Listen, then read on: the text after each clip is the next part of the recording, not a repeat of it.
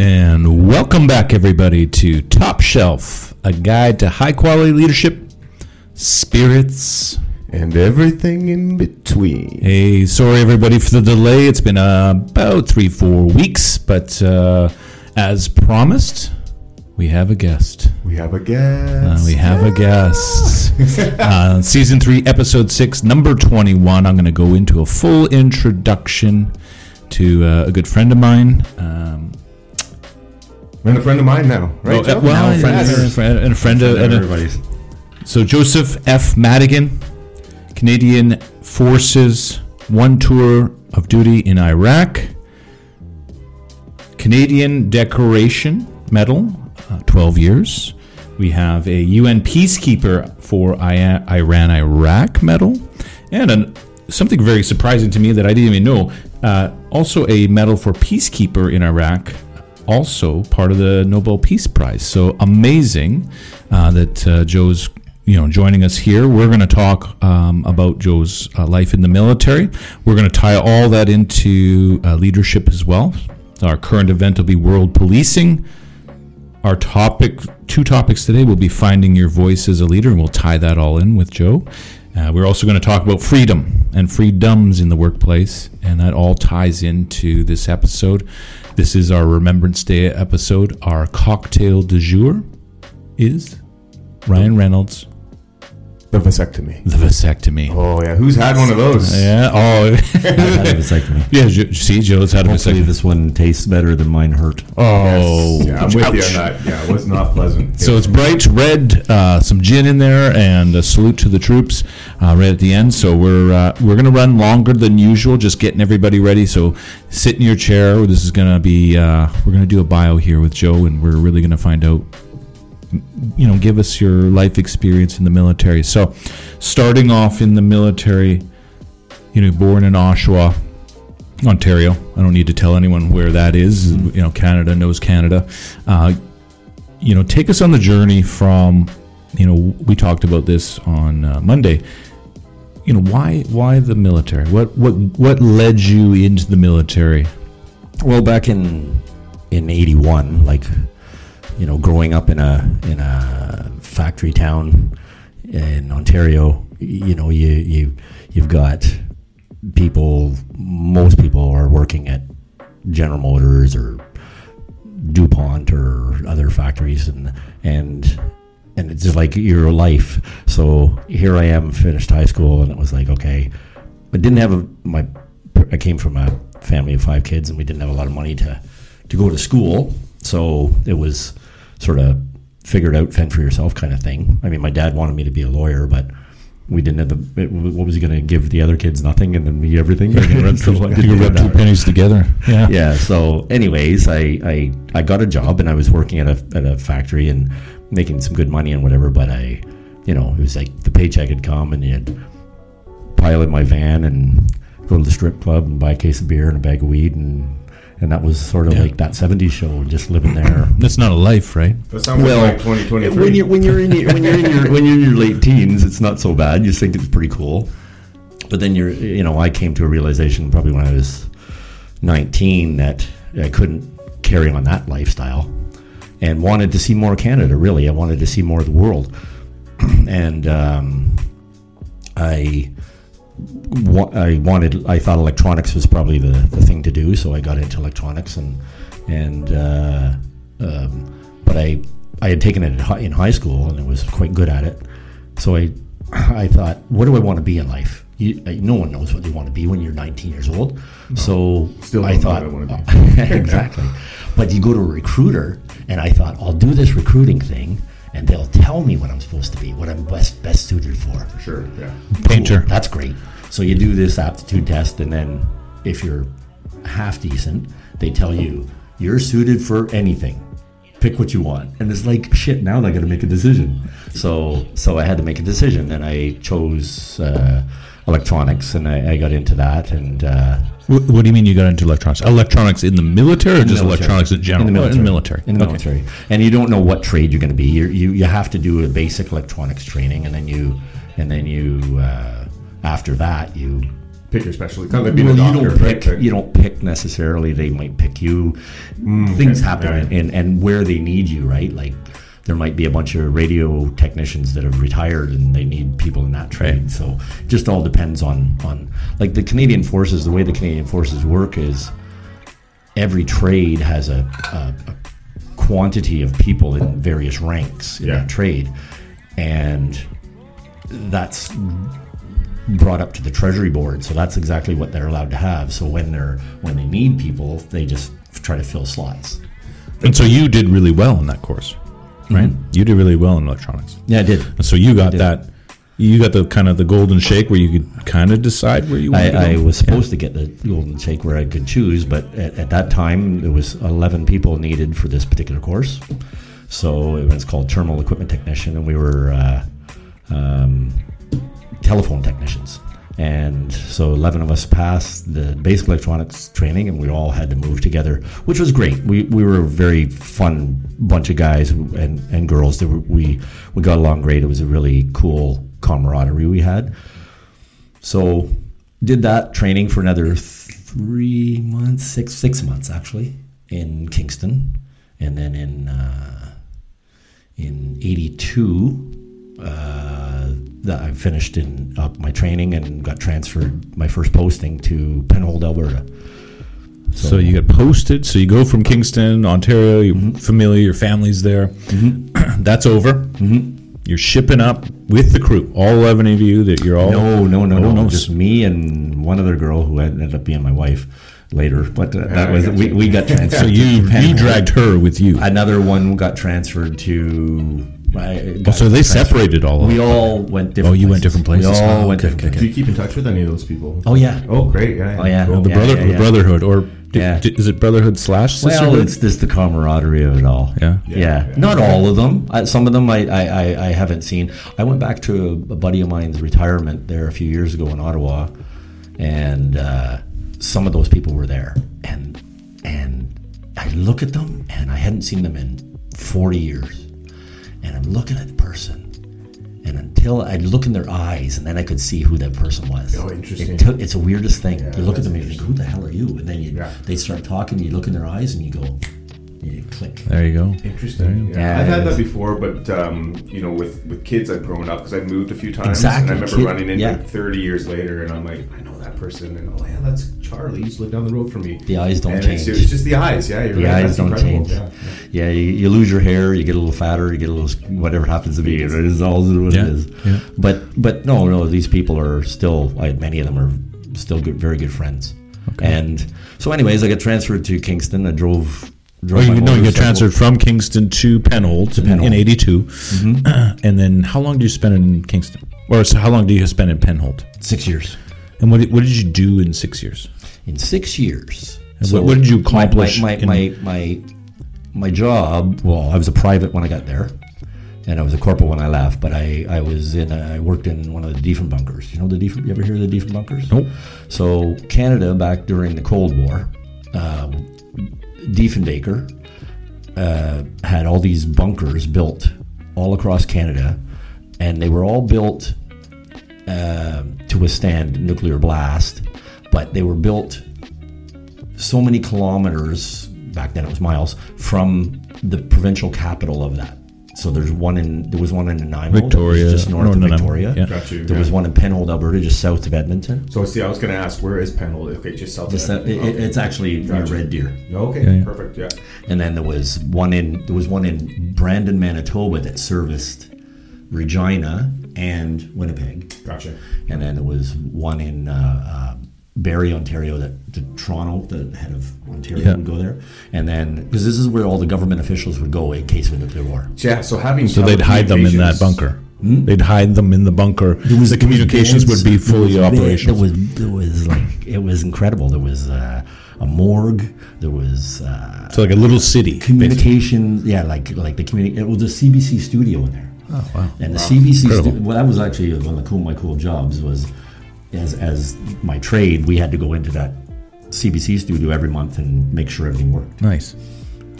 So I'd sit there and the red light would come on, and I'd put on. A relic floated in on the boat. I'd put on Mac the knife, you guys probably are too young to know Oh, what yeah, that I know song Knife is. to Knife, But yeah. but we put that song on and I'd listen to it and just sit there and make sure all the buttons Make sure worked and everything else, works. and then that was your job for that day. So, majority of your work would have been maintenance work then?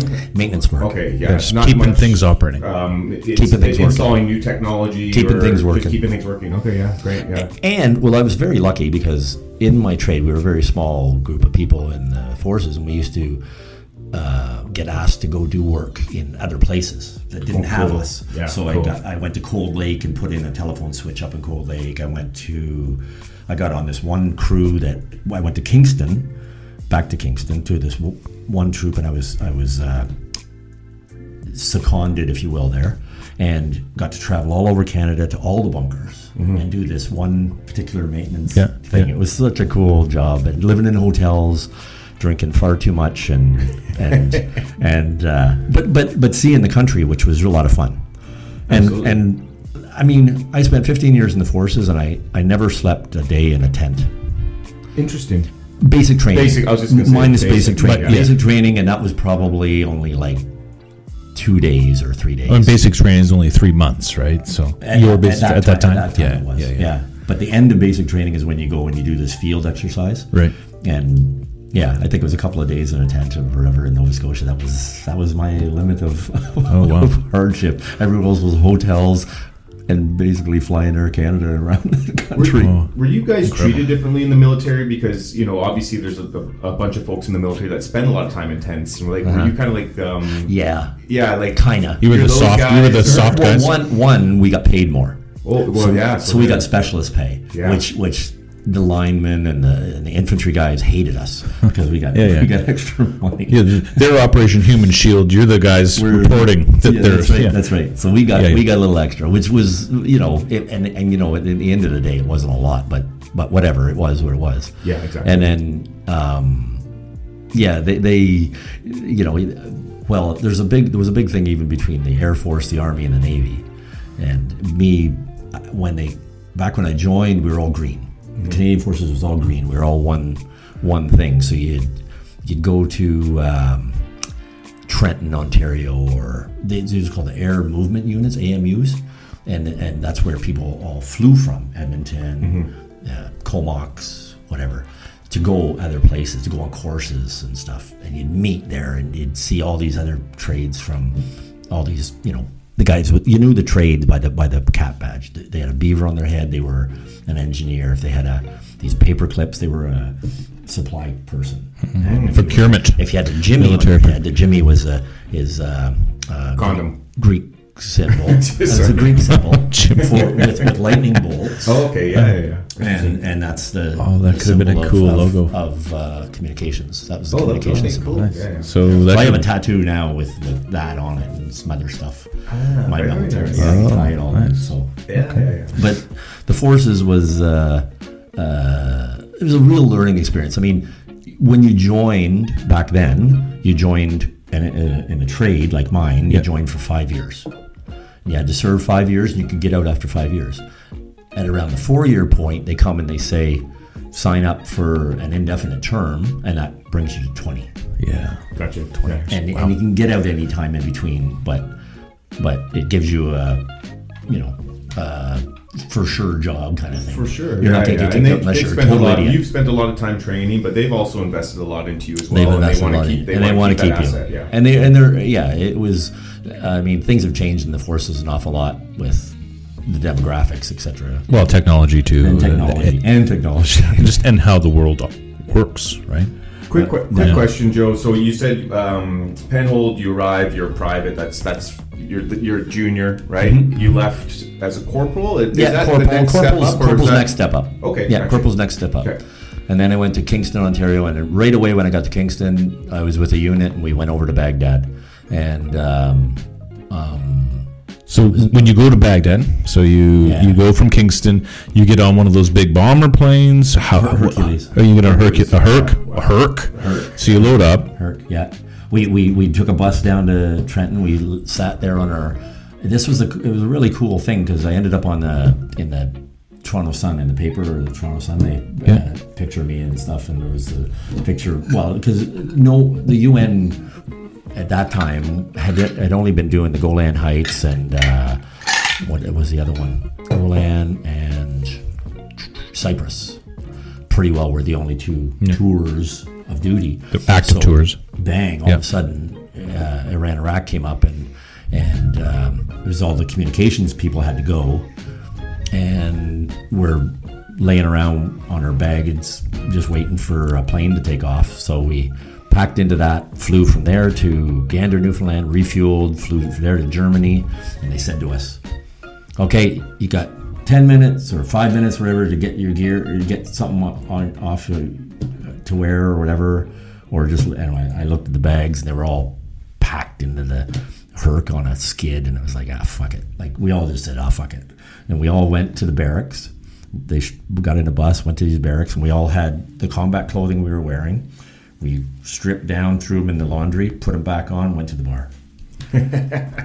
Nice. And start. And then the next day, we were supposed to fly to Baghdad. So we're in the plane. We're thinking we're flying to Baghdad. And the plane, the Iraqis wouldn't let the UN fly into their airspace at that particular moment for whatever reason. So we landed in northern Turkey in this the U.S. base. Okay, yeah. And there's gun emplacements on the ground and all the shit. It was pretty wild. Culture shock, right? Well, worst culture shock your first time ever going is over the Herc opens up, the back of the Herc opens up. Yeah. And it's 55 Celsius and it's freaking cooking. And you're full geared up, right? And we're in combats, yeah. the shitty old Canadian combats that we had at the time. And they say to me, "Madigan, you got to guard the weapons," because we had to lay our weapons down. We weren't allowed to have our weapons. So I'm standing there. What do I guard them with? Exactly. So I'm standing there with this Turkish soldier, and I don't know what the hell I'm doing. I'm just standing there. Does he even speak English? No. So he doesn't speak a lick of English. You don't speak a lick of. I don't speak any Arabic at all. So you just stare at each other. But at that moment, the king, the reason why and then he tells me I got to go. And I'm saying, no, they told me I got to stay here, guard these. He says, no, you got to go. And I'm going, okay, fuck, he's got a gun, I don't, I'll go. I'm walking across the tarmac, and the king of Egypt or some fucking thing landed. And they had this whole bunch of Mercedes are all in a line, just flying across the tarmac. Yeah. Almost hit me, for Christ's sakes. I get to the air hangar, and my lieutenant's there. What are you doing? What are you doing back here? I says, they told me to go back. What do you mean? I said, fuck, he's got a gun. I'm not going to stay. I got a knife. He's got a gun. So the whole time we were in Iraq, our guns were just put into a holdings and we'd never seen them. The Iraqis, no weapons. The Iraqis guarded us the whole time. Oh, interesting. Yeah. So you couldn't protect yourself. So something went sideways. No. A carjack. You're just like, hey, I know karate. Yeah. No. You're pretty screwed. Right. Yes. I have Roman, Russian, Greco, rest. Yes, that's right. Oh, no, none of that. Can I ask a question here? Sure. What year was this? And was 1988. Oh, this is 88. Okay, so this was this the beginning of a war, or there was just already the end of the Iran-Iraq war? It had been going on for 7 years. Gotcha. And the UN stepped in. This isn't the Gulf War. This is pre-Gulf War. Saddam Hussein was still in charge. Wow. Okay. Yeah. So he was in charge even back then. Gotcha. Yeah. Well, Saddam. I mean, Saddam ran a tie into your Saddam ran a very tight ship there. He did. Well, I didn't know, obviously politics, anything sub 1990. I have no idea. I know Ronald Reagan was around and Pierre Trudeau. Reaganomics. Yeah. But otherwise, over there, I thought Saddam got in the 90s. That's what I thought. He was in the 80s. Wow. Well, I mean, prior to us, the UN moving into Baghdad, prior to us being there, we were in these apartment buildings that were for foreign people, and in our apartment was Russian newspapers. The Russians had been there before we were there. Yeah. So it just was. But you felt safe. You felt safe in that hotel, right? It was not a third. It didn't feel like a third world hotel. It was an apartment building. Yeah. So it was, but it didn't feel like a third world apartment building, right? No. It was. There was a big wall around it. A big protection wall around it. There was anti-aircraft guns on the roof of the. Oh, that's nice. Building. Yeah. always made you feel safe. Oh, so they're okay. Yeah. Okay. Now, that was right, if you ever watched the beginning of the Gulf War and you saw all the Baghdad bombing, where that was filmed from was across the street at the El Rashid Hotel. Oh, wow. Yeah, El Rashid. Yeah. And we went over there sometimes, too. Another question. You may have already said this, but... Clint's not a very good listener. Well, no, but I'm just trying to catch up here in my head a little bit, and maybe for the listeners as well. Maybe they didn't catch it as well. At this point, you're with the Canadian Forces, but the actual tour duties with the UN, right? Okay. You're seconded to the the UN pays the Canadian military to gotcha. Or pays the Canadian government gotcha. to send some of their people over. Okay, makes sense. And it's it's the UN it's multiple groups. It could be factions from U.S. We were the main group because we were the comms group, but then there was American. There was you know what? I don't see any Americans, but there was Norwegian officers and officers from Denmark and all kinds of countries. The European kind of. They were there, and they'd get saddled up with a couple of Canadian radio operators or whatever, and go out into the boonies. Yeah. To just to maintain communication. It was just trying to get communications between the two countries sorted out and create this buffer zone. So then you served in Baghdad for how long? I was there for 5 months. 5 months, and then you went to. We flew back via Russia on Aeroflot actually, and then we came back to Canada. I went back to Kingston. Yeah. I got promoted, and then I went to another unit. And you got promoted to what's that next Master step? Corporal. Master Corporal. Yeah, Master Corporal. And that's you running. You're running your own division at that point. You're kind of you got a crew. Well, you know what? I had some really lucky tours and really cool things that I did. So me and two other Master Corporals in my trade, we were tasked with we went to this unit called One Line Troop, our job was to go all over Canada again and do the inside work of the telecom, because they were the cable placers. Jay, you understand this. So they would put the cable on the poles in the ground and then shove it in the building, and we handle it. Yeah. So you're like the COs. Yeah, COs. Yeah. We were CO techs.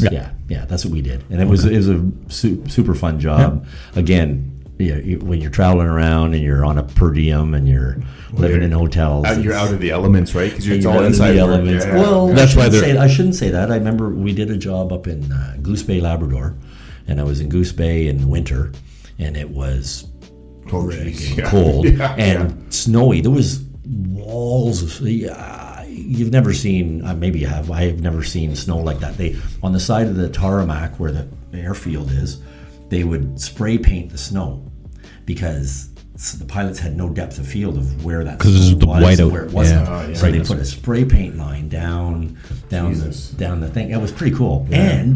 And the cool one of the neat, they never turned their cars off. Oh, interesting. Okay, keep them running, or if they don't stop, they stop. Even at night, it was like. Oh shit! Even at night, you fill. Otherwise you're. The radiator would freeze. The block would freeze. The radiator. Yeah, they would run their cars all night. Because I'm sure back then they didn't really have the technology where you plug in your. Oh, they did. They did have block heaters, but it was still too cold. Still too cold. Oh shit. Yeah, alert. The same thing. So I was in alert.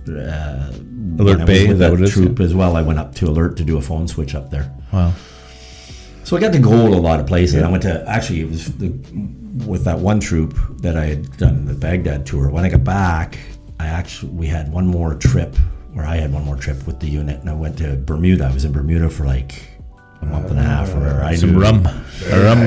Every inch of Bermuda. That was pretty cool. Super cool. Yeah. A lot of neat places and things to see. And again, the camaraderie and friendships you make and stories you get to tell about crazy ass shit about stealing flags or whatever the hell you're doing, and that's it. Women. Yeah. I know a lot of people join the military to escape things. Other people join it because they want to explore the world, right? Yeah. And some people need a sense of purpose too. And you need a sense of purpose, and it's it is a job. There is a job to it. It can be bureaucratic as hell. With I was in Ottawa for 6 years, and just the politics of it all. But anyways, I was lucky and I got transferred to Ottawa. I spent a number of years there, and then I got promoted again, two promotions in Ottawa, and then I got sent to Vancouver.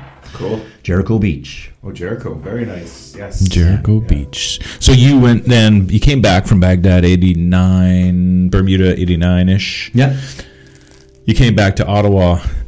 Yeah, I got transferred to Vancouver, Jericho Beach in 95. 95. And then that's the end of your military career story. It ended here. Yeah, it ended here. Yeah. I did some things here, but yeah, it was, the forces was changing big time. We had some bad press with Somalia and some different things that had happened, and I think the main reason, well, there was probably a few main reasons I got out.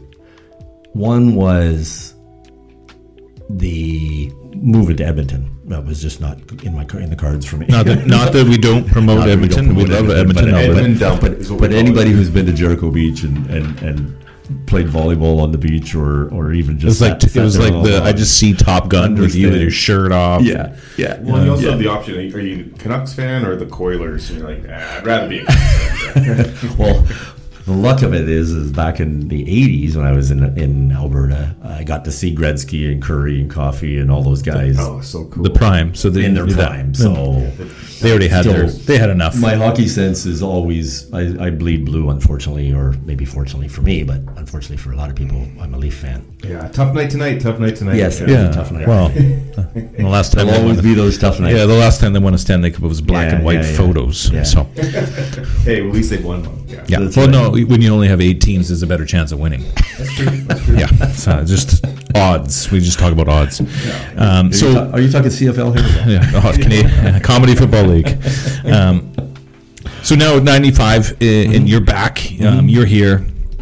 You drop out of the military, or you mentor, or you phase out. I put in my release. Is what I did. I was living in Kitsilano, and I was like, "This is the place for you." Well, I saw. Well, actually, really, what it was. A lot of it was when you're in the forces and you're on base after base after base, and you're hanging around with military guys and whatever, you're not interacting all that much with the civilian population. So, you don't know your capabilities, number one, because you don't know that there's other people out there in the regular world that are earning a great living doing what you're doing. Yeah. You don't know that, and you're sort of isolated. Yeah, almost. I don't want to say the word, but almost ignorant to it because you've been somewhat stuck in ignorant this to thing. it. Yeah, totally. Yeah. And all you know is putting on that uniform every day, and you get your 6 weeks holidays, and you get your this, and it's just like you got all this. It's easy. It's very, very, very easy. For sure. Absolutely, so yeah. Sure, you put up with bullshit, but everybody puts up with bullshit. There must be an enormous sense of pride too, because you're not just. It's not just a job. You're also representing a country. And that's right, and you do have that sense of pride. But prior to, I remember when I was a sergeant and I took a French course. I was 3 months on this French course in Ottawa, and it was during the referendum. Oh, okay, yeah. The Quebec referendum. Yeah. And it was brutal thinking that these people across the river wanted to separate from us, and I had the Canadian flag on my shirt every day.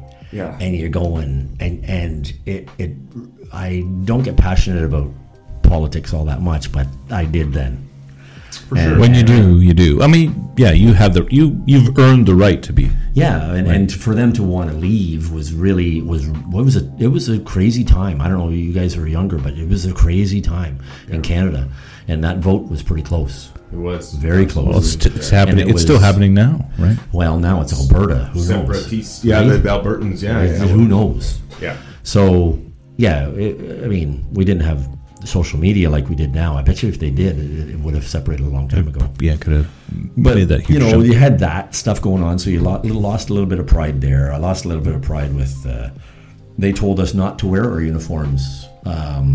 In public when I came here to Vancouver when the Somalia stuff was going on, because it was very bad press and they didn't want us to wear, and that got for your protection and yeah. You didn't want you riding a bus in Vancouver and getting spit on or something. You know what I mean? That's incredible. I can't imagine that now today. Yeah. The level of respect for the Marines and the Canadian Forces and the think of Vietnam. Navy SEALs. Think of Vietnam.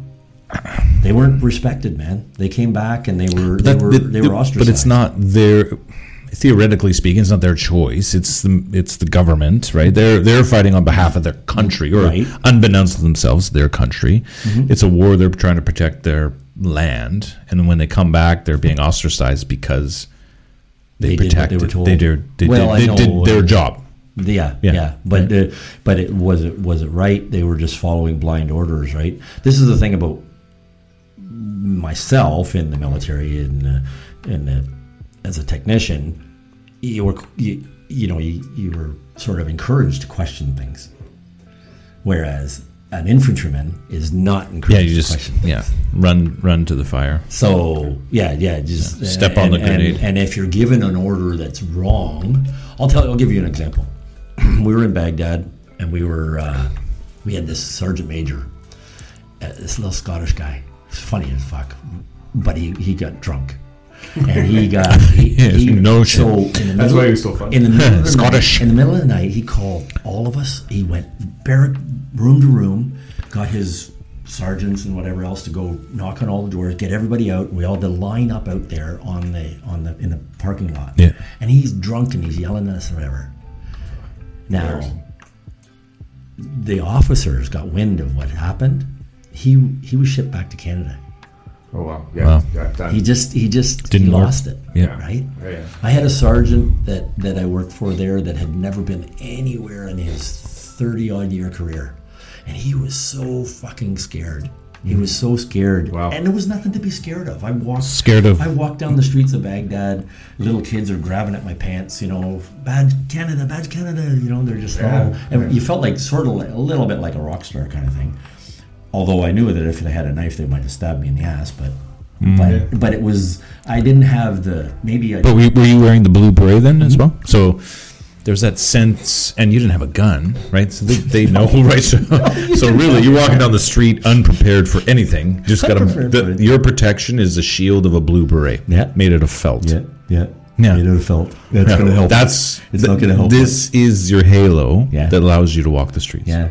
It's incredible. Yeah. Not in this day and age, there's no way you're not going with flak jackets and weapons of mass destruction. We had nothing. No, we had nothing. It was just. And this is a different time because you were allowed, and I guess welcomed to walk the streets. Mm-hmm. Maybe even at the time encouraged to walk the streets just to show with the people, to show them peace. You got to think that they had been at war for 7 years, so you got these kids that knew nothing but war. Yeah. Exactly. You got lives were born, I went to one of my guys in my unit got sick. I can't remember what was wrong with him. Something to do with his blood or whatever, hemoglobin or some fucking thing. But he went to the hospital, and I went and visited him in the Iraqi hospital, and I saw more guys with missing limbs and shit. Yeah. Fuck, it was crazy. Yeah. It was crazy. It gave you a sense of, wow, we got it good. This is and it's serious out there. Well, right? And the other thing is that when you're done those tours or whatever, you come back to Canada, you realize, sure, we can sit and bitch about Trudeau, and we can bitch about taxes and gas prices or whatever, but really, come on. Yeah, bullets aren't singing and flying over. You're not dodging crap or worrying about your kid going out and playing in the yard and getting blown up by a mine or something. Exactly. Yeah, it's like you said, it's probably pretty humbling, and then also brings you back down to reality. But you were still young. I was still young. I was 20. How old was I? Yeah, carry the Yeah. So then you retired. You were 20. How old? I was 36. So 95, you retired. 35, 95, you retired.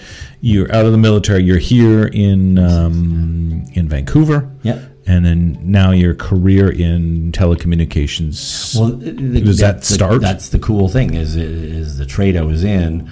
I liaised with a lot of guys from BC Tel or AGT or whatever, Bell Canada or whatever. Yeah, because you were in and out of the COs and stuff. Yeah, and so I had some links into those kind of companies, and then I got hired on by Metronet there as a startup telecom company. So that was. So that was your first foray. It was Metronet. I did a project management job at BMS Communications. Okay. Yeah, that's right. I remember. Yeah, BMS. Yeah. And then your first big gig at a CLEC would have been at Metronet. It was the first CLEC, right? Yeah. Incredible. Because I met you in 99. Yep. 99. Right? I had a lot of respect for you. I don't know now. Right but you were head of the school. Right out of the university. What's a CLEC? CLEC was a competitive local exchange carrier. Yeah, a competitor to TELUS and Bell. Which is your incumbent. And there's an ILEC as well, right? That's incumbent. The incumbent. That's the incumbent. Yeah. Okay, gotcha. Yeah, Clint, you already know these. You're throwing. I'm verbal volume. Good. Yes, asking the questions. Be the acronym asker. Yes, absolutely. And so now, before we get into the topics for the day, so Joe, you worked your way through Metronet, the startup, and then we kind of traversed together a little bit. We went to Bell Canada, AT&T Canada, Bell Canada, and then we got to work on the Olympics. Right, you got to finish the Olympics. I got laid off before, and then as it would happen, you are now one of two principals running one of the owners. Of the owners running Central Electric. You know what? The military gave you. Yeah, I got friends that. It's funny because I got a lot of friends that stayed forever, right? Like in the military, 30 odd years, and did very well for themselves and whatnot, but didn't get into anything. And actually, when they retire, they don't want anything to do with communications or whatever. Oh, they didn't want to finish. They didn't like it. No, well, they're done it. They're done. They're just done. It's onward and upward. Onward, just do something different or whatever. Like go work at Home Depot or whatever. Oh, I got guys like that. There's a lot of guys. It used to be the running joke is everybody wanted to get out and be a greenskeeper. Oh, at the golf course. That's what everybody says. I want to get seasonal. out and be a greenskeeper. The seasonal job. Yeah. Because for whatever reason, I don't know. Myself, I knew that, I just felt I could do more, number one. I had a friend of mine's sister. She was a dietitian in the military.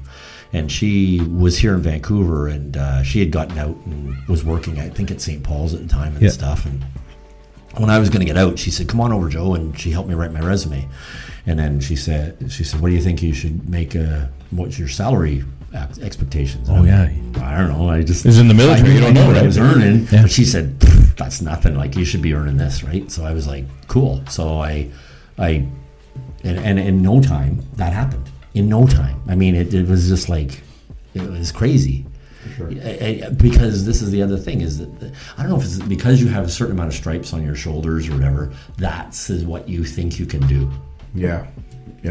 So your limit. Some ways in the military it does limit you. It some ways it enables you to say that I'm capable of doing this.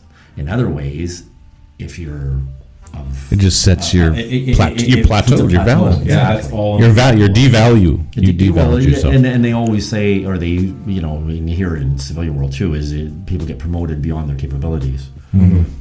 and beyond their capabilities, but beyond their capabilities to even learn to move that to the next level, right? There's level too. You can learn it. You can fake it till you make it. Yeah. But there's also the ones. There is the fake it till you make it. Yeah. And that's or the fake it till you run the company into the ground. Yeah. So I've been part of that a lot. So. And I've watched a lot of war movies where individuals are promoted right there in the battlefield because somebody goes down. So it's almost like they're just the next best option, right? And in the civilian world, we find that in our company. Sometimes you're in a place you're like, this guy's just the next best option. We don't have time to go out and hire recruiters, right? Like, let's just promote Joe and get him up there and. Yeah. Whoops. Joe, but the guy might be the best bench technician. So they started something in the military back when I was in, is they realized that they were promoting people beyond their capabilities and beyond their not wasn't so much even their capabilities, but they weren't happy with that. So if I'm really good at fixing this piece of gear, I don't want to run 5 guys. I want to keep fixing that piece of gear. Yeah, that's right. So they started to give incentives to guys because the only way you could make any more money in the military was get promoted. Yeah. Oh, so you had to go up the tree. Yeah, Yeah, and yeah. you got so many. It's like a union. You're stuck in that. Yeah, band. you got so many pay raises just by being in that rank and whatever. Yeah. But then you plateau, and then you don't get any more money. So, yeah, it's just the way it was, and people, They wanted an avenue. Yeah, they want an avenue. So they give people more money for. Well, you get money. You get extra money for doing UN tours. You get extra money for going up to alert. You get extra money for going on like these. Well, hell, you should be getting more money for being a Nobel Peace Prize winner as part of that. The Nobel Peace Prize. I got to tell you a little story about that Nobel Peace Prize. So back in '88, we were we were in Baghdad, and we got on the teletype, came through that the Nobel Peace Prize was awarded to the UN peacekeepers, not just us. It was Nobel Peace Prize. Everyone before you, the peacekeepers in general. So then it was a year or so later, a couple years later, they had the unveiling of the statue in Ottawa for the peacekeeping monument. So that parade was led by whoever was left from Korea all the way through the various regiments. Egypt, Golan Heights, Cyprus, Yugoslavia were at the very end, and I was in this troop in Iraq. We were a very small group on there, so we're marching down the streets of Ottawa with our blue berets. I tell you guys, like, you can't feel the pride like that people stand on the side of the road clapping. I can imagine. Yeah. It was. You can't buy that feeling. But I'll tell you the coolest thing. So they unveiled the statue. The Prime Minister unveiled the statue, and we're all gathered around that spot, and we all had to march back to National Defense Headquarters, probably for some beers and shit. But we're marching by the Rideau, where is the hotel there, right on Sussex Drive. I'm trying to think of what it was, but anyways. And the Ottawa Senators were going to be playing their first game, I think, that night. Oh, wow. Yeah. Back when they first got back in the league. Back. And Don Cherry and Ron McLean are standing outside. Saluting you. And they're clapping, and I'm going, way to go, boy. And I'm marching, and I see Don Cherry, and I'm going, and I'm supposed to be paying attention to what I'm doing, but I'm just so enthralled by, here's Don Cherry clapping for me. And I tell you, it really was a good feeling. It's so much pride, right? Oh, I mean, you do things, and people just, you don't get to experience that. No, for sure.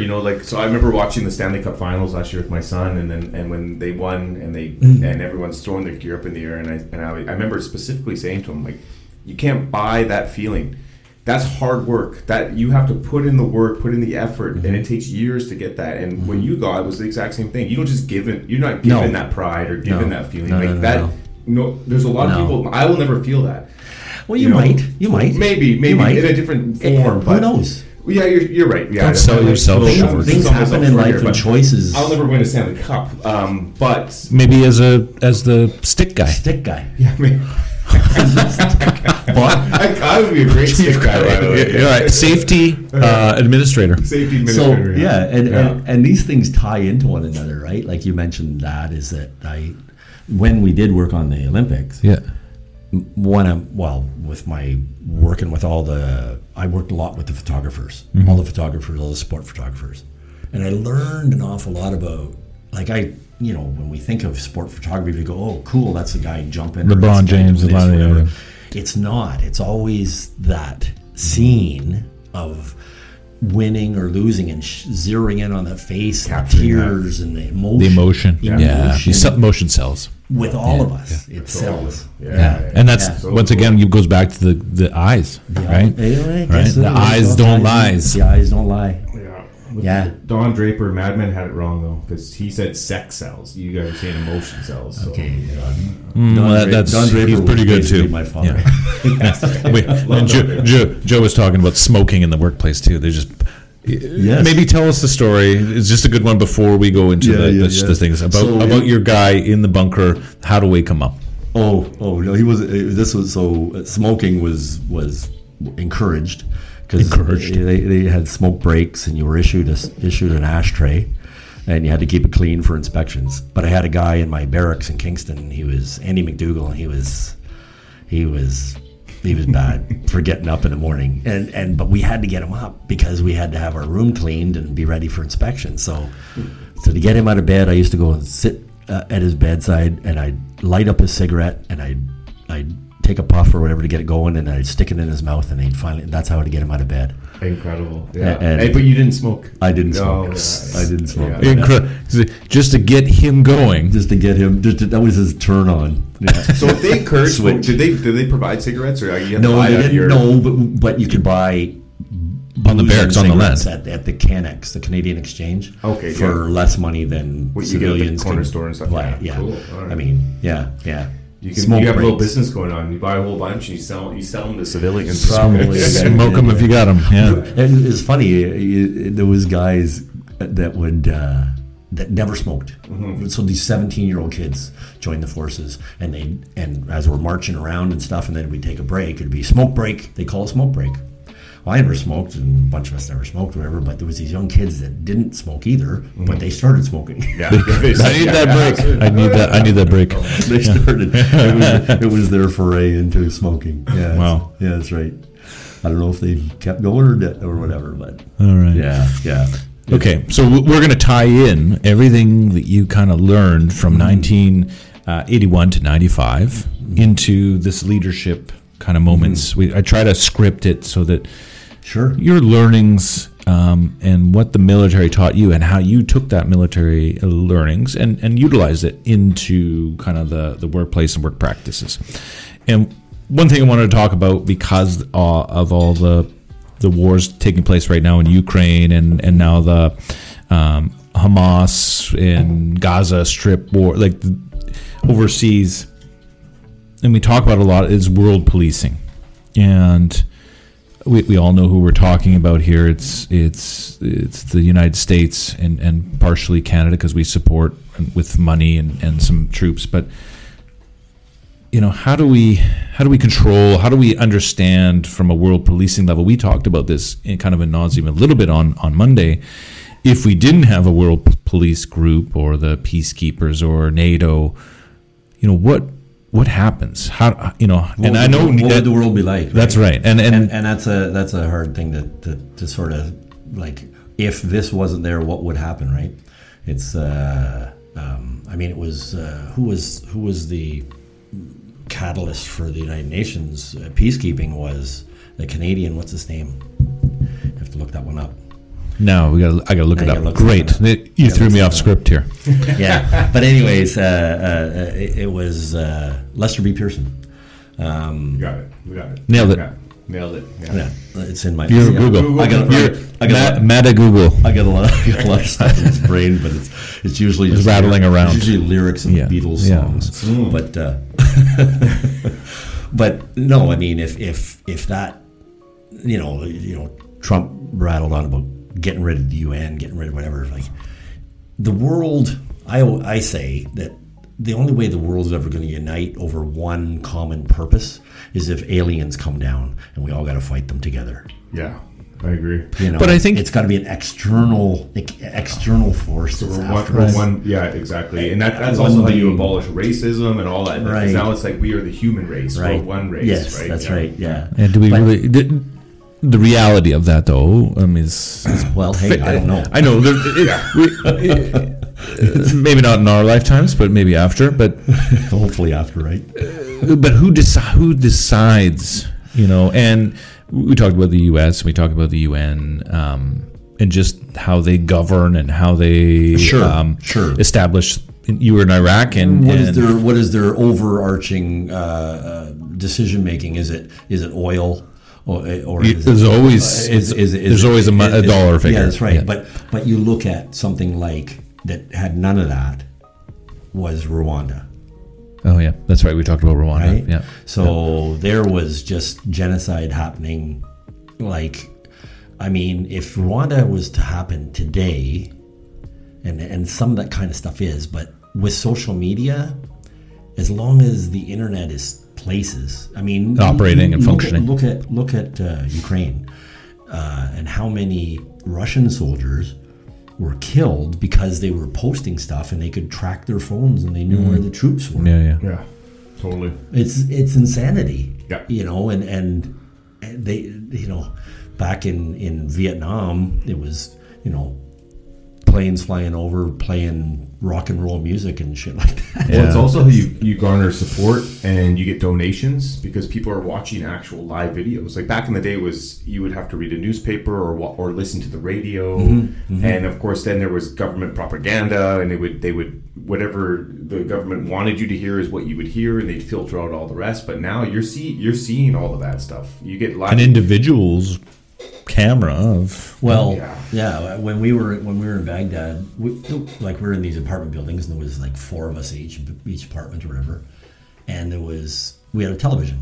On that television was one station. On that station was constant propaganda. Incredible. Constant propaganda. It was against the U.S. because the U.S. what had they done? The U.S. they did something because the Iraqis had bombed the Kurds up north. With gas, whatever else, but that was sanctions. The sanctions, and then the bombing with gas is probably against the UN's code of conduct, military code of conduct. Not the UN's. That was against. What they call it? There's a rule for that. Yes, there's a rule for that. Yeah. It ties in almost to our freedom of speech topic that we wanted to chat about today. So if we even get to that, but exactly. But I mean, when you're fed information over and over and over again of a certain thing, I mean, you could think of what if you were a young kid and you were 11 years old and you were in Baghdad and you're tuned on the TV and it's telling you that, and all it was flashing of bad shit that had gone in the U.S.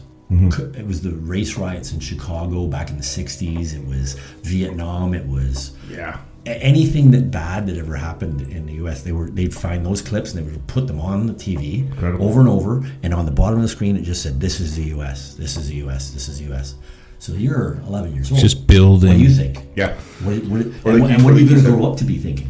Maybe you're 3 and the war went on there for 7 years. Right. And for 7 years you're watching this propaganda. I saw a clip of children in North Korea actually they sing songs about how they hate America. It's like in the classroom. It's the most incredible thing. So just they're actually building them in the school like how hatred. another country. It's like, to me, it's mind-boggling. Like, it's just unheard of. Palestine and Israel, and then they'll take a trip over to this side of the fence and go, "Hey, it's not bad. That's actually pretty good." But the problem is that kids aren't born prejudiced. That's right. No, they're taught. Because you could grow up next to whomever, but it's ingrained in them. But that's right. The problem with the world policing side is that when you start to go into Afghanistan, you take controls and you say this is the way you should live, and you're pushing your way onto things, and then you kill buddy's uncle over there or whatever the hell it is, he's gonna remember that for the rest of his life, and he's not gonna like you. No, for sure. And he's always gonna have that resentment that you went in and killed his uncle. Even his uncle could have been a murderer or whatever, but he only knew so much. And he might not have been either, right? It might have been. Could have been accidental fire. Yeah. There's that. The thing is, it was funny is when I joined, I remember my dad was quite proud. Well, my mother and everything else too. But my grandmother, oh my God, she didn't want me to join at all because her husband had been in World War II, right? My dad was born in 1928, so his mother was born in like 1901 or something like that, and she lived a bit of a bad life with the war. And she just did not want me to, partake. She's so worried about me, and I'm going, it's Canada. We don't go to places. We don't do anything. Yeah. We go to Cyprus and we go to Golan Heights, and mostly we just stay in Canada and fill sandbags. Oh, and how the world has changed. Like now Canada's supporting on front lines in Iraq, Iran. We're in Ukraine. I know there's some guys in Ukraine right now. There is. I had a friend of mine. She joined that. JTF2 when it first was formed, and I remember thinking about it myself of going into that unit, because it was a elite unit that, they needed trades from all these different to make it function. Yeah, to make it function properly. But and she retired from there. Wow. It's there's some cool things you get to do in the military. You can get to do. Where people falter, I think, young guys, is they join for maybe the wrong reasons, or they never put their hand up. Yeah, they never put their hand up. They just do as they're told. Right from day one, I put my hand up. It was like if they wanted to volunteer, they didn't even tell you what the volunteer was for. It was just like, does anybody want to volunteer? Yep, my hand's up. I just did it because I just wanted excitement. Yeah. When you're probably eager to learn, you come across somebody to me that wants to constantly be learning and taking things to the next level. And a lot of people don't want that. They just want that status quo, and I'm just here to do my time or to collect my paycheck, and I want to go home and do my own thing, right? So very good point, because I tell you that when you're a young private and a corporal in the military, one of the first things they teach you a lot of stuff. They teach you how to iron, they teach you how to shave, they teach you how to make your bed and all this other stuff. Yeah, wow. Cool. But they bring in as well, and as you get a little more knowledge and whatever, your units usually, and they teach you finances and stuff like that, and they start to tell you about your pension, and they'll always bring up your pension and do this and your pension. Well, they were hanging this pension carrot in front of my face for 15 years. Yeah.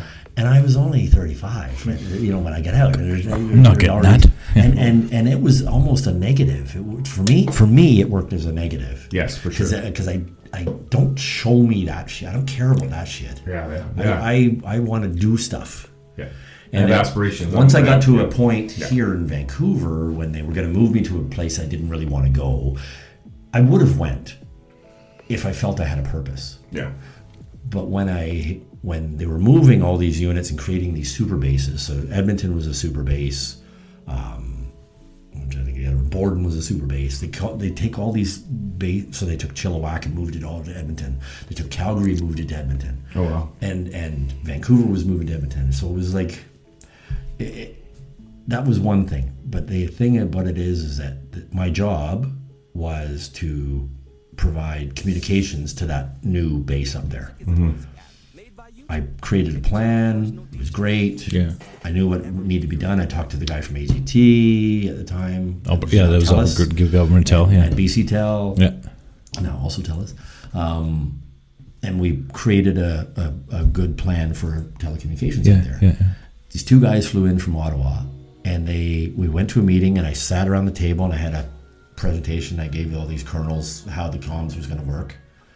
And then we walked out of the meeting, and these two guys from Ottawa said, yeah, we're not going to do that. We're going to do this other thing that was totally insane. That's the exit for you. So right then at that moment, you knew. I felt that they didn't need me. You're welcome.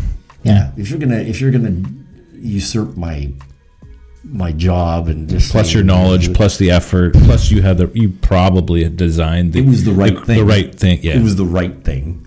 They just wanted to spend money.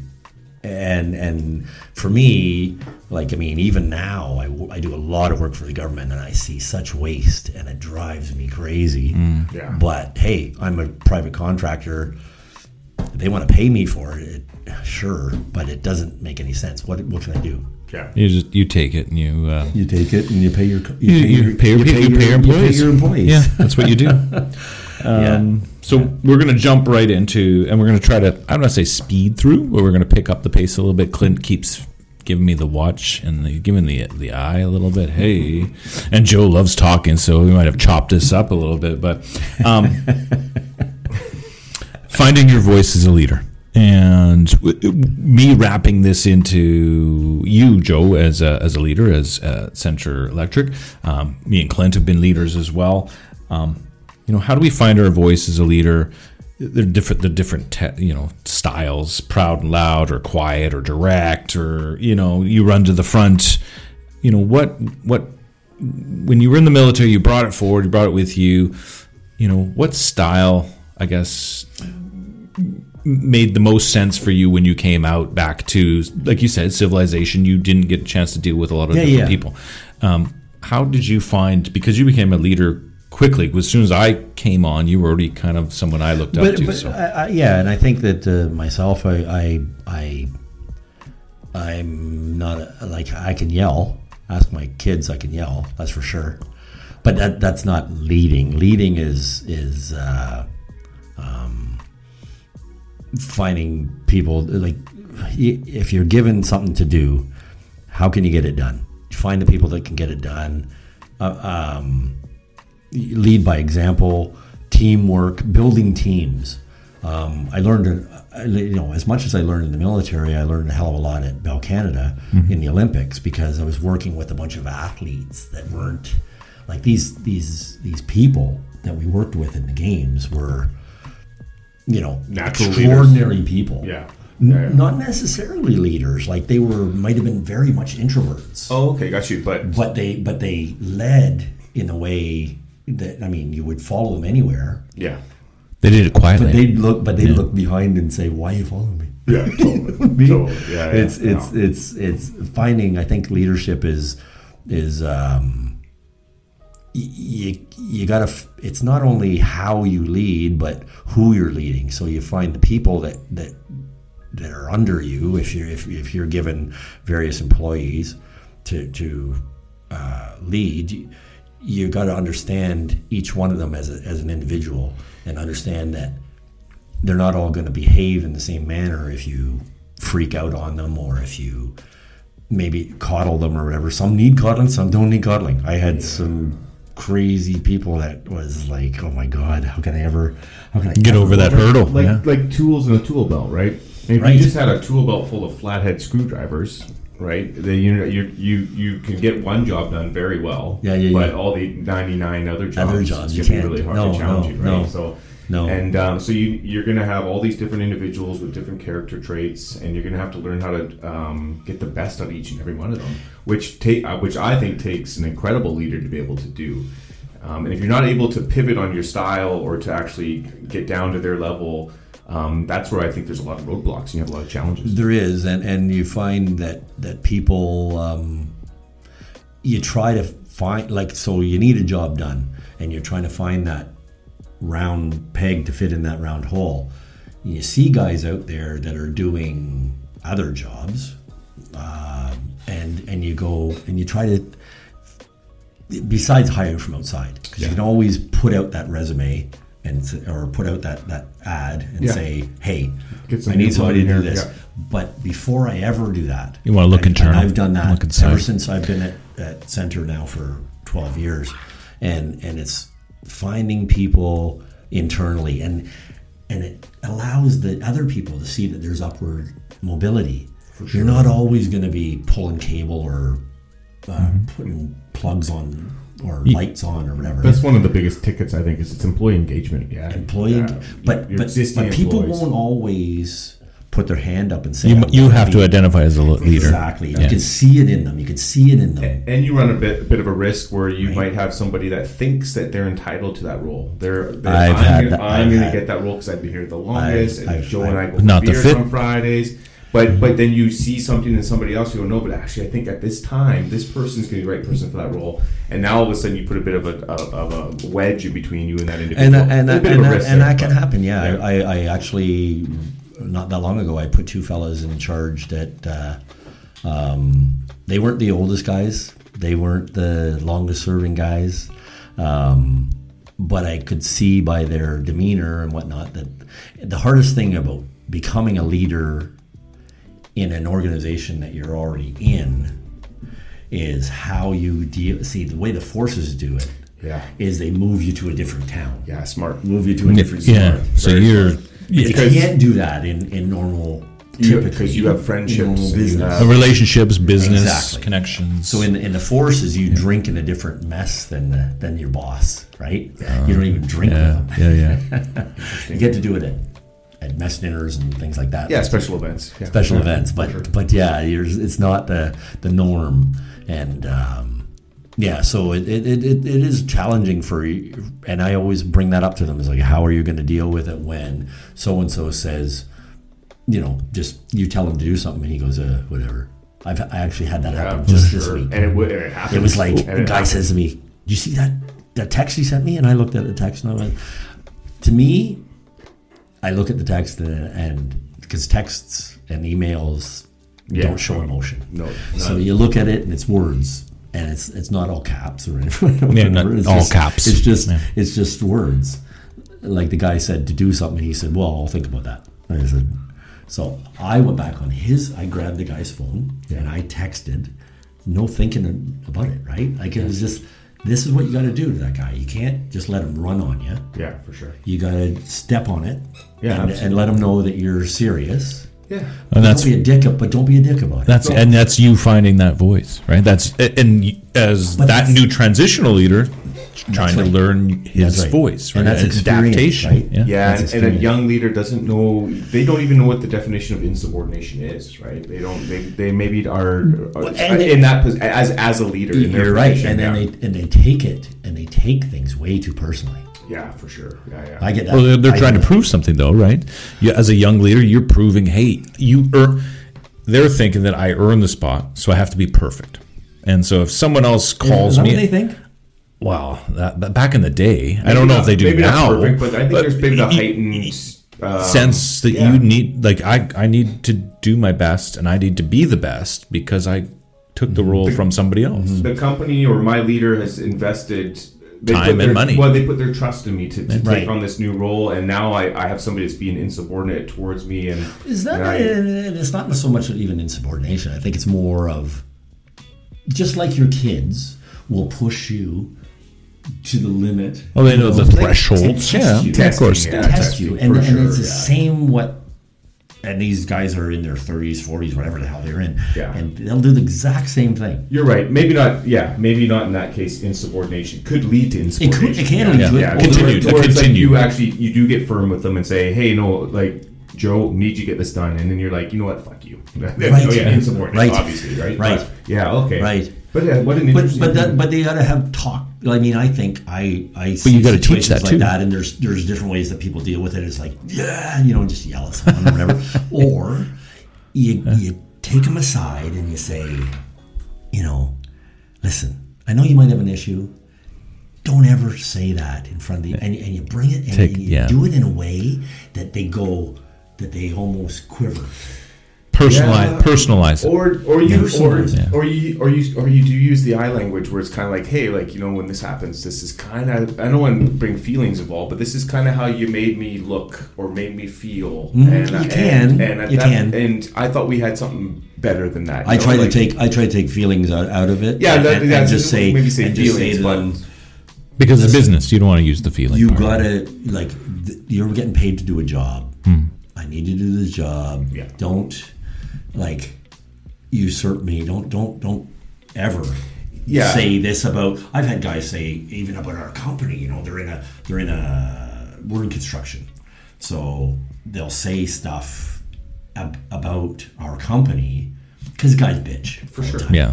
There's they're in the office is a bunch of assholes. The office is the guys in the office don't know shit. The right training. It's like guys. You're around a bunch of carpenters. You're around a bunch of drywallers, whatever the hell they are.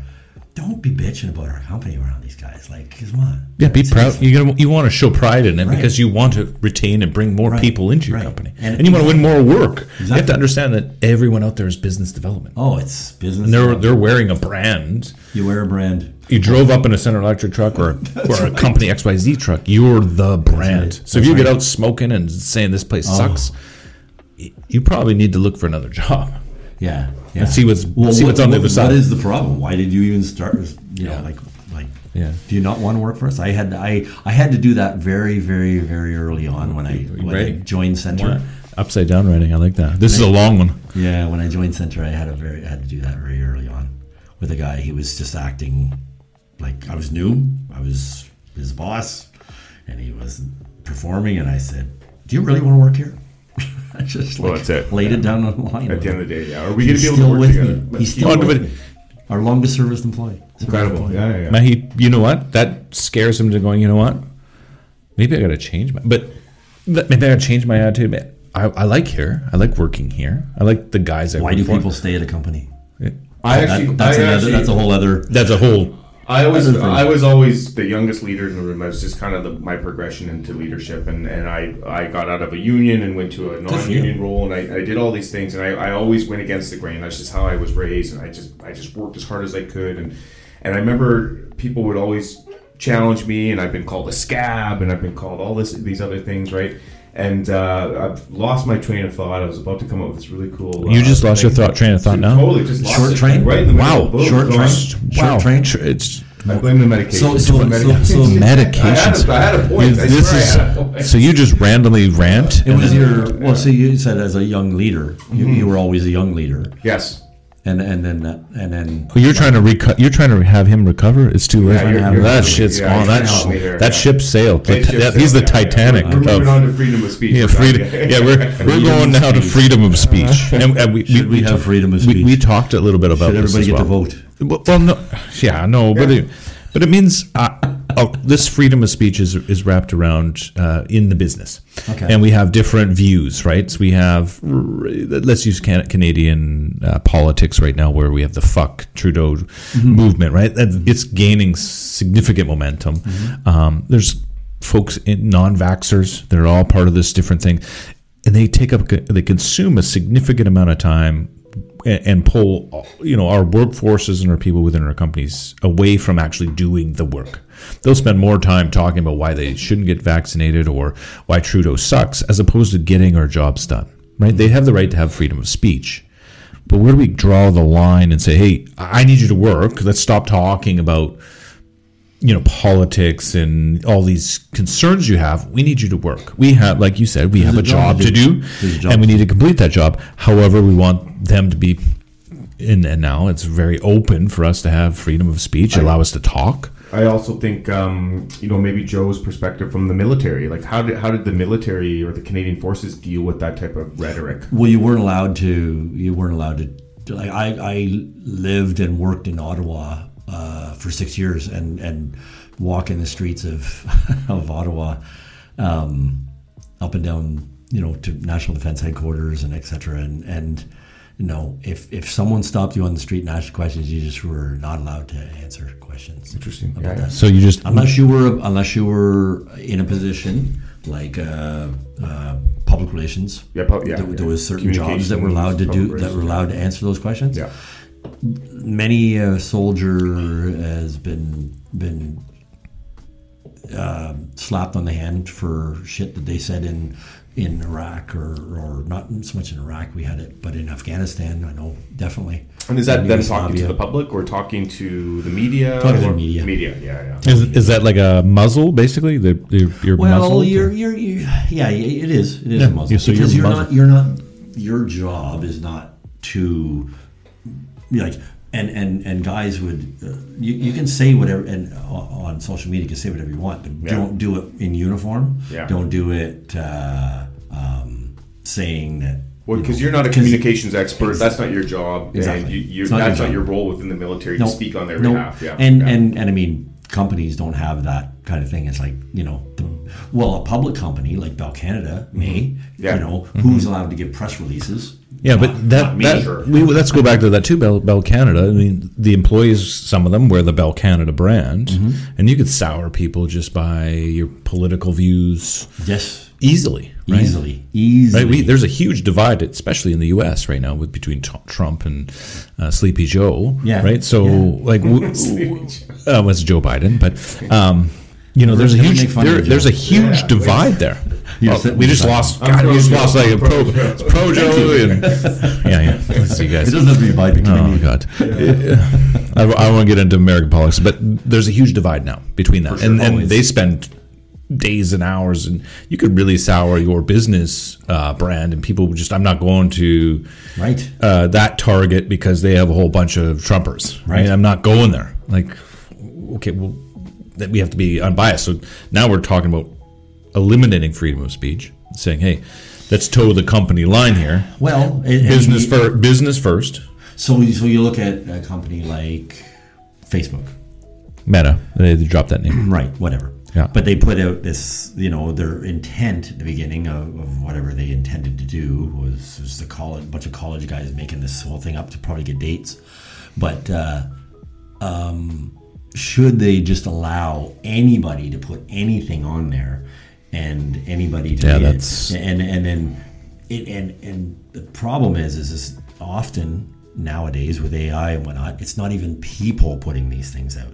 It's just bots seeing that there's been someone that has Googled a particular name or something like that on their thing, and then those IP addresses are just filtered with a bunch of crap from where is it? From China? It's not even the reality. And it's just trying to cause discourse amongst our society. 100%. And a problem with that, and that's the whole division. Like, we didn't have that I grew up in a earlier in the 60s and 70s and whatnot. You didn't have that divisiveness. There was, like, sure, there was conservatives, and you had in Canada, you had the Conservatives, NDP, and the Liberals. The NDP were never ever in power, but you had the other two were always jostling for power. But I didn't see maybe I was young, but I didn't see the arguments and shit about that. I sat on my dad's shoulders and watched Pierre Trudeau give a speech in 1967, I think it was, in Oshawa. Yeah,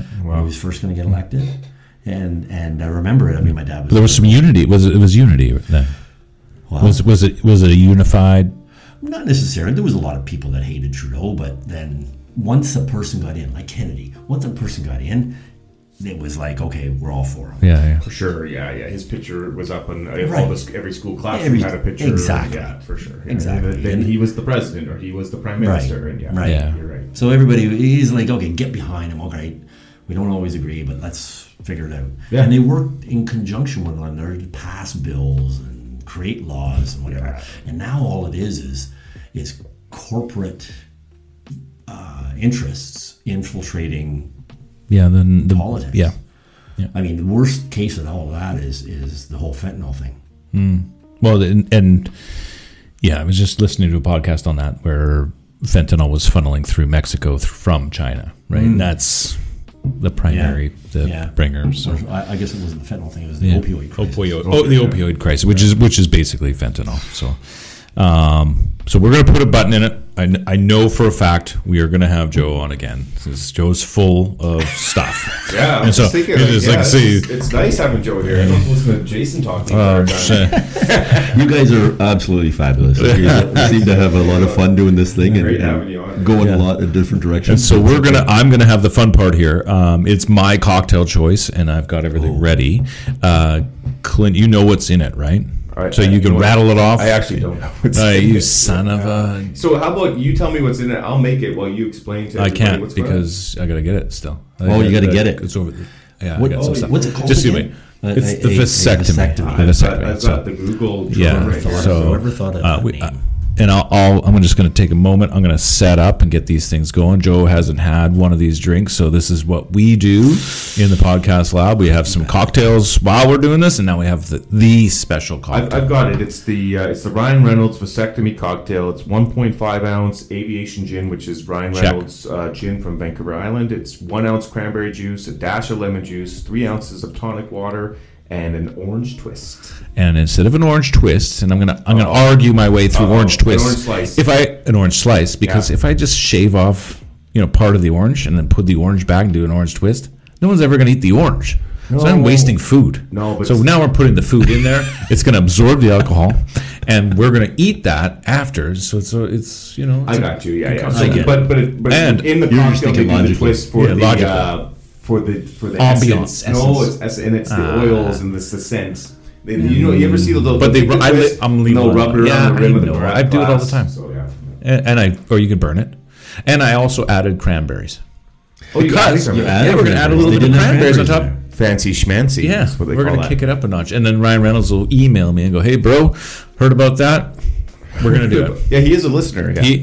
He's from North Van. Worked together with my friend Graham Rogers as stock boys at the Safeway. Right, he talked about that. Yeah, it's incredible. Yeah. I heard about his Safeway incident. Yeah, he was a comedian even back then. So let me get this thing started. We'll get the party going. I'm going to play the Ryan Reynolds YouTube video of him actually making the vasectomy. Making the vasectomy? Yeah. So we can get that going. That's as long as he doesn't give me a vasectomy. That's right. Yeah. So you and I have been down that path. Terrible experience. Actually, it was a good experience for me. Was it? Oh, yeah. I didn't even have back in the day, where did you go for that? Was that Port Moody? Oh, Port Moody. Yeah. So mine was Dr. Pollock in. Mine was Dr. Pollock in Port Moody. Oh, he was in Port Moody then. Yeah. Okay, He travels. Oh, he travels. Okay, yeah. Because we also brought our son there for his Hopefully, he didn't get a vasectomy. What? No. Circumcision. But you know what's funny is it's like a revolving door. Like I'm in there getting my vasectomy, and there's about 6 babies that came in and bing, bing, bing, bing, Bing, just bing, banging bing, them bing. off, right? So, Yeah. Anyways, let's. There's no end to that prick. Here we go. Let's take a listen to Ryan Reynolds. Let me show you how to make it. First, fill a tall glass with ice. That's The way what Jason's children doing. fill our lives with so much joy. Next, pour 1 ounce of cranberry juice. Sweet, just like their little smiles. Then, pour 3 ounces of tonic. So bubbly. Then, pour 3 ounces of tonic. So bubbly, just like I feel every day I wake up after a long, full night's sleep.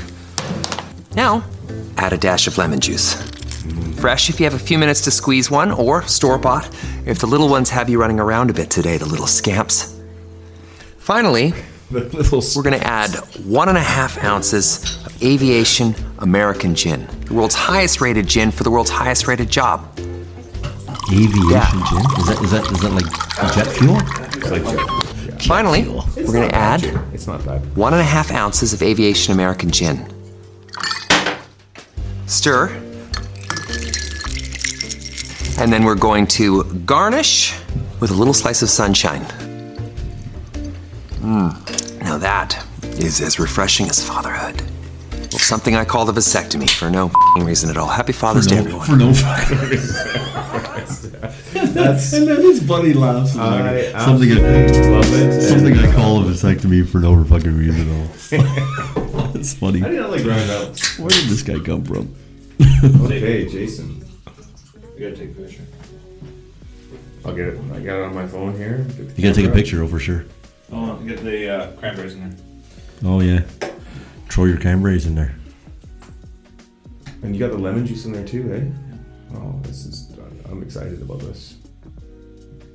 Okay. Beautiful. Boom. That looks amazing. We don't mess around here. Joe, Grazie. there you are, sir. Yeah, grazie. Prego. Okay. Okay, this is it. The vasectomy. Thank you, Ryan Reynolds, for the recipe, and thank you, Jason, for concocting. Thank you guys for having me over. Nastrawie. Cheers. Well, I know I could get shit faced off of that, and For sure. Actually, that's not too bad at all. Gin I'm not a is- huge tonic water guy, but I Yeah. think the cranberry juice kind of just gives But it that's a nice. that's cut the into it. real cranberry juice, not the fake stuff. the fake stuff. We still going? Not the cranberry. Are we cocktail. off or on? No, we're on.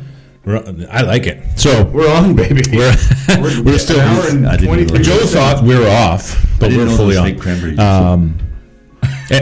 And cranberry juice is good for your. So you buy the Something. the ocean's spray cranberry. Oh no, you gotta. It's like it's all sugar and yeah. So I think This is like this is like the real deal. like the real The real deal. It's like $20 a bottle now. Okay. Yeah, Cool. and the pure. Yeah, the difference between like not from concentrate orange Pure juice cranberry, and freshly concentrate pressed. orange. And if you're gonna make this drink, you definitely want to use like the real cranberry juice. It does cost a significant amount of money, but it's well worth it if you really want to enjoy your drink. It's good for the kidneys. The kidneys? Yeah, prostate, all that yeah, other stuff. All that stuff, very yeah. cleansing. But thank you for everybody. This is episode number 21, and thank you, Joe. Happy Remembrance Day, everybody. Yeah, Enjoy it. Canadian Yeah. Forces warrant officer retired. And Warrant I officer thank you retired. for your WOT. services. I really appreciate it. To be honest, I really appreciate everything you did as part of the UN peacekeeping group and It was, Canadian military. A joy and a lot of proud moments, I tell you. And I take that and I try to share it with my boys. That's what, for sure. Yeah, that's what we wanted to capture here too. Not a lot of people talk about the Canadian military and the Canadian warriors, or the people, even the peacekeepers. I hear a lot of U.S. military stuff. I just haven't heard a lot of stories Oh, about they're much the bigger Canadian. than us. Yeah, well, Yeah, absolutely. yeah. Just the military in California is probably more people than all of Canada. But my father sells poppies every year, and this year he'll be at the Coquitlam Superstore selling poppies. Nice. Seaforth Highlander. Let's lock it up. Old man wearing his garb. I'll go up and salute him. Yeah, you know what? And I go out there every year, and I always get a couple poppies from him. He gives me the cool ones, though, that actually have the pins in them. Right. Yeah, you got to nail those. Best. Yeah. I think they should all be that way. Like Well, it's funny. The poppy actually used to have the green in the middle. They were green. Yeah, they switched to black a couple of years back. Yeah. interesting. Yeah. But when I was a kid, there was always green. Well, you know what they say: once you go black, you never go back. Yeah, you never go back to With poppies. yeah. Okay, we pens. got to call it a wrap. Yep. Thanks, Joe, for coming out, and thanks, Jay, for hosting such a great Yep, show. absolutely. And a great cocktail here. So thanks, everyone, and come back and join us soon.